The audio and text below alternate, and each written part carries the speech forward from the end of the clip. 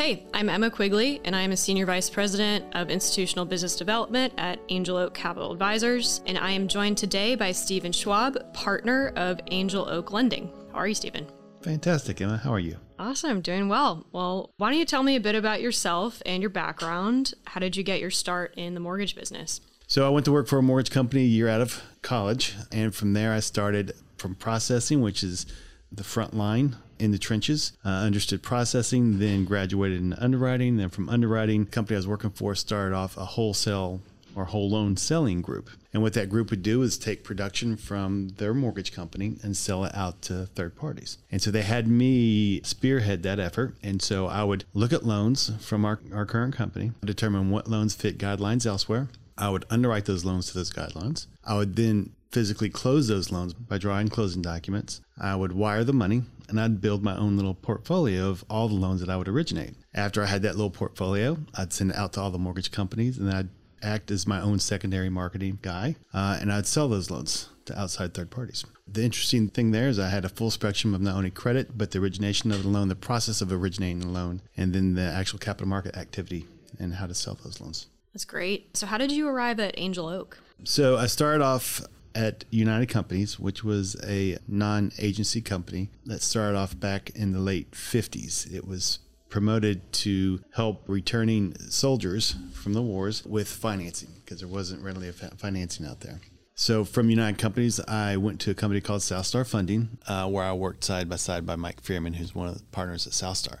So they brought me in the early Southstar days. We were 20 some odd employees. We grew that to 800, and we were just shy of $1 billion a month in originations at the time. So during the day, we were a small, medium-sized player. Then global disruption happened, and Mike and Srini had started Angel Oak in order to capitalize on the disruption that had happened. They were having a lot of success with that, and they invited me to join Angel Oak back in 2010. I was a credit guy and capital markets guy in the resi space for a career time at 20 years, and being a big believer in Mike, I thought, okay, I'll go see what this is all about. And so I came over back in 2010, and about a year into it, we realized that no one's making the non-agency residential mortgage-backed bonds that Angel Oak was buying at the time. So we thought, who better than us to make those bonds? So having a deep mortgage background, we started up a mortgage company, and brick by brick, and we grew what we have today. So we went from a one-man shop to a organization now with over 600 employees doing over $7 billion annualized a year right now. Wow. Yeah, that's incredible. So you've been in the mortgage industry for quite some time. Maybe talk to us a bit about how the industry has changed as compared to pre-crisis. The story that everyone knows pre-crisis is just lack of adherence to guidelines, lack of attention to a borrower's ability to repay, and just a lot of reach for yield. There was so much money in the industry at the time where you could make any loan and anybody would buy that loan from an originator at a profit. It was just wild, wild west. And so we saw what the lack of credit integrity does to residential loans. It causes a financial crisis. Pre-crisis, the U.S. residential lending environment was that of just close a loan and we'll get it sold. Very few originators, if any, had skin in the game on the performance of the loans. And quite frankly, it wasn't the 2007, 2008 loans that caused the crisis. It was really the loans that were closed back in 2005, 2006. 2003, 2004, the non-agency lending was going good. There were credit standards. Lenders were adhering to those credit standards. They were ensuring integrity to the credit profiles of the guidelines that they were originating into. And then more and more money came into the system.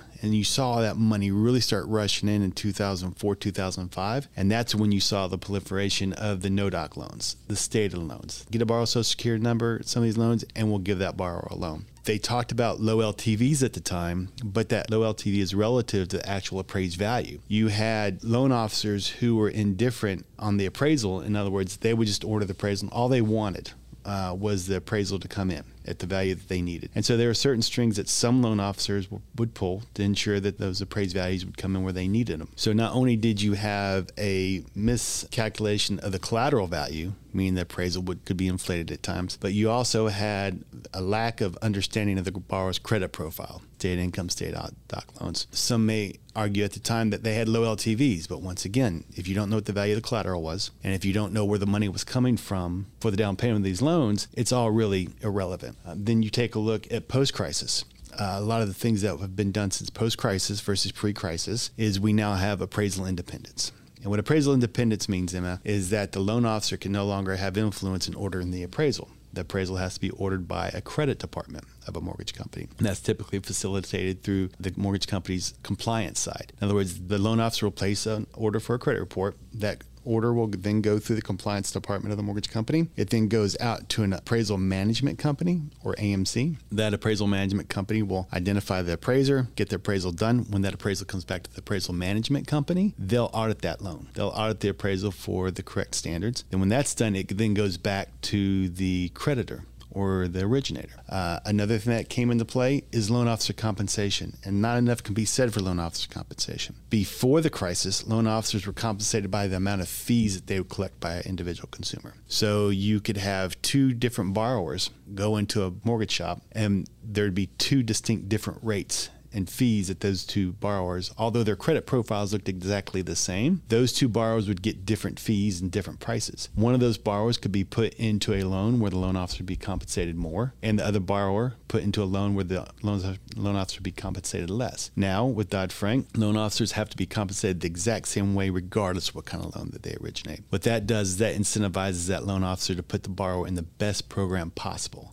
since they're no longer incentivized on the loan program that's put in. Ability to repay, as we mentioned earlier, Dodd-Frank was the creator of that. But what ability to repay tells us is we have to evaluate the borrower's credit standards, and we have to make sure that they have the ability to repay that loan, whether it be cash flow from their job, whether it be savings in their account, whether it be the size of the loan that they have. A lot of focus on ability to repay. Then last but not least, you take a look at all the guidelines that we've come out with since the crisis. We've come out with strict loan to values, credit scores, debt to incomes. You now have a focused reliance on auditing to ensure that all those credit profiles meet the guidelines that you underwrite those loans to. So what I just covered is now you have a lot of integrity to every aspect of the loan that you never had before. And so now you can understand that a borrower with a certain amount of money, well, you're going to verify that that's their money today, whereas before, maybe not so much. And so by understanding the skin in the game that these borrowers have, in other words, lower LTVs, well, you now know that LTV is appropriate because you have a strict adherence to protocol on the guidelines of appraisals, and then you know that money's coming from the consumer. That's skin in the game for these borrowers, and you know you have a real collateral value and much less likely for that borrower to walk away from that house. Excellent. Yeah, it seems like such a simple concept. Can this person repay the loan? So what is it like, if you've ever had to foreclose on somebody? That's something personally for me that burns. As I mentioned,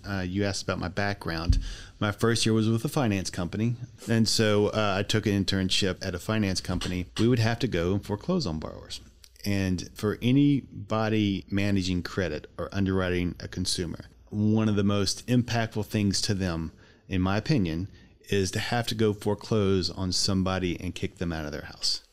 That is one of the most impactful things that a credit or any mortgage person will ever experience. And when I saw that, not only in my first year out of college, but also through my career as an underwriter, it's impactful. And it burns in your head that you never want to have anyone ever kicked out of their home again. And so for that, you really want to understand the credit profile, and you really want to understand how that borrower is going to react in certain times of stress, to where you'll have reliable lending with performing borrowers. Looking at pre and post crisis, really two completely different industries, I think it's safe to say. So to you, Stephen, what were some of the major lessons learned on the lending side? So being one of the people that lived through that financial crisis and vowed never to let that happen again, I wanted to continue staying in residential lending, but this time do it right. The opportunity I have here at Angel Oak was to be able to help create guidelines for underserved borrowers, very creditworthy borrowers, while understanding the credit that we're lending to, loan money to those borrowers. And that happened back in 2013 when we closed our first non-agency loan at the time. Non-QM wasn't a thing yet. Non-QM was just something that was starting in the regulators' eyes back in DC. And then eventually the administration came out with QM and non-QM, Dodd-Frank. Dodd-Frank was the big proponent there. And in Dodd-Frank, you had underwriting criteria that you had to adhere to. And we applauded Dodd-Frank. We're not scared to make loans that are outside Fannie Freddie's purview because we understand the credit. We understand the loans that survived and performed through turmoil back 2007, 2008. And those loans we focused on. And here we are $10 billion later in originations, and we still have phenomenal performance of our loans even through the disruption of COVID. So that's something we're very proud of.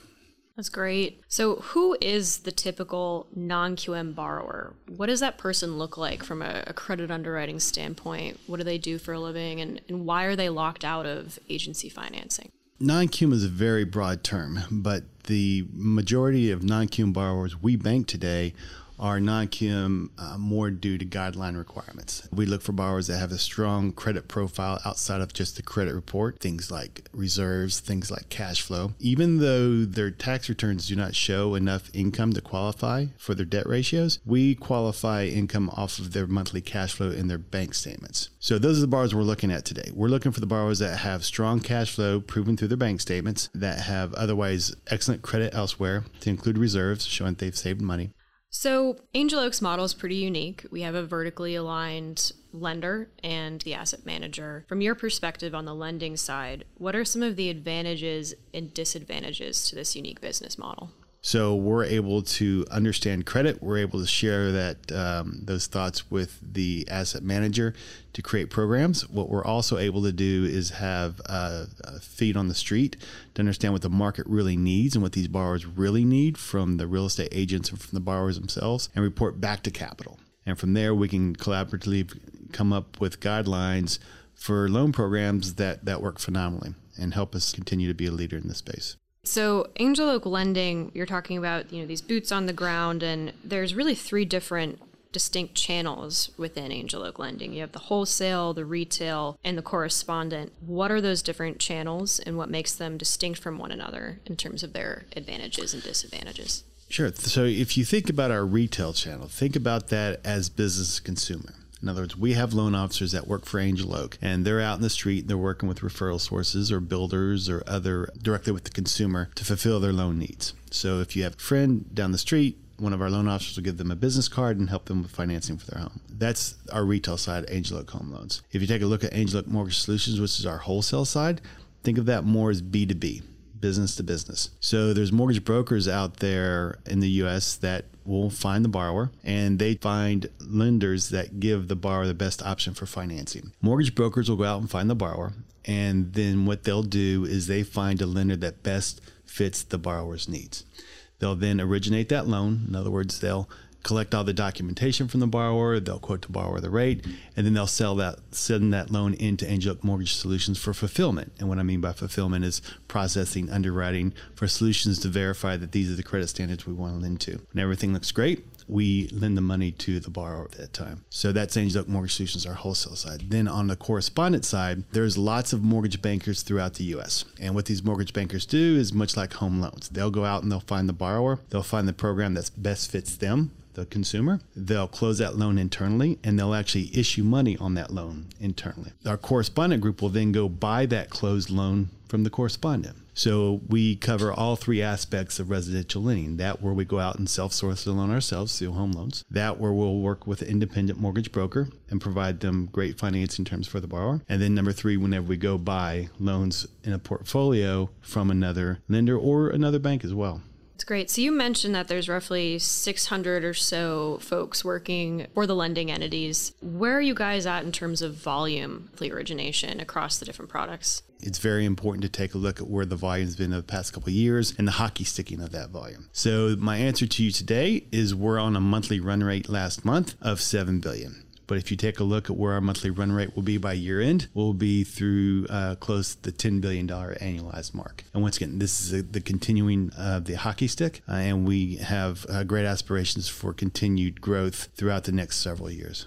Great. So as you're looking to scale the business, how do you plan to manage quality as you look to scale? Are there maybe any technological innovations on the horizon for Angel Oak? Technology is all key to ensure quality of the originations, coupled with training. So we provide pretty stringent training to the people who evaluate credit. But more importantly, it's the technology. There's no way we can truly scale our platforms to the size that we want them to ensure the integrity to guidelines, to ensure the integrity to documentation, than to have a strong technology helping us fulfill these loans. So we deploy both outside vendors vendors from a technological standpoint, as well as building proprietary internal technology. We're building that internally ourselves, first to help our underwriters scale to ensure that they don't miss anything and that all loans meet compliance. And then after we're comfortable there, we'll deploy out to the marketplace where our customers, our brokers, our wholesale clients can utilize our version specifically for non-QM in particular. Right. The important thing about a loan officer is that loan officer has to have a surety of execution. So the one thing that this automated underwriting does is give surety of execution to that loan officer. And so they don't need to be as concerned about little things popping up during the loan origination process for a non-QM loan. They have all that vetted out by the technology before they send the loan in and before they make a commitment to the consumer, which gives these loan officers much more confidence to originate these loans. And as these loan officers get more confidence, well, then they'll originate more loans. And that's what technology does for us.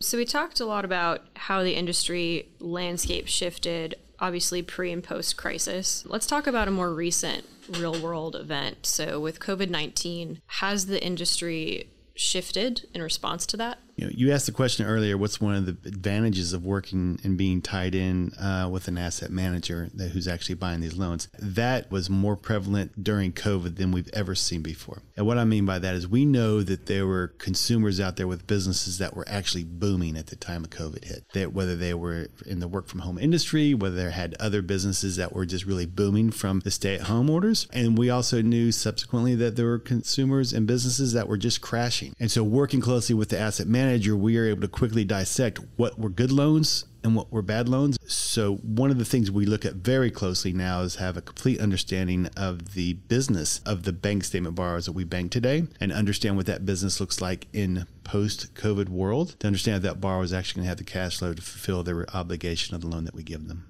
So let's talk a bit about just broader macro environment, housing.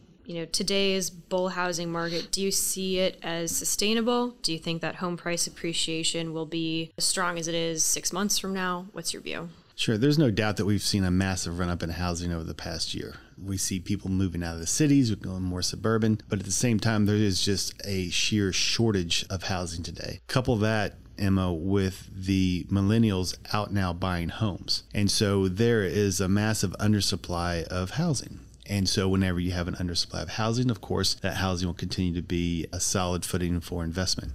Do I think that there's a short-term housing bubble? I'd be hard-pressed to say that simply because of the lack of supply and the growing demand coming not only from those moving, but as we said earlier, the millennials. I think housing has a very strong footing for the next several years. But after that, we'll just have to take a look at the conditions and see what it holds. All right, so that was Stephen Schwab, partner at Angel Oak Lending. And again, I'm Emma Quigley, Senior Vice President of Institutional Business Development here at Angel Oak Capital Advisors. And thank you, Stephen, for your time. Thank you, Emma, for having me. It was very enjoyable, and I'm glad I had the opportunity to talk about my story.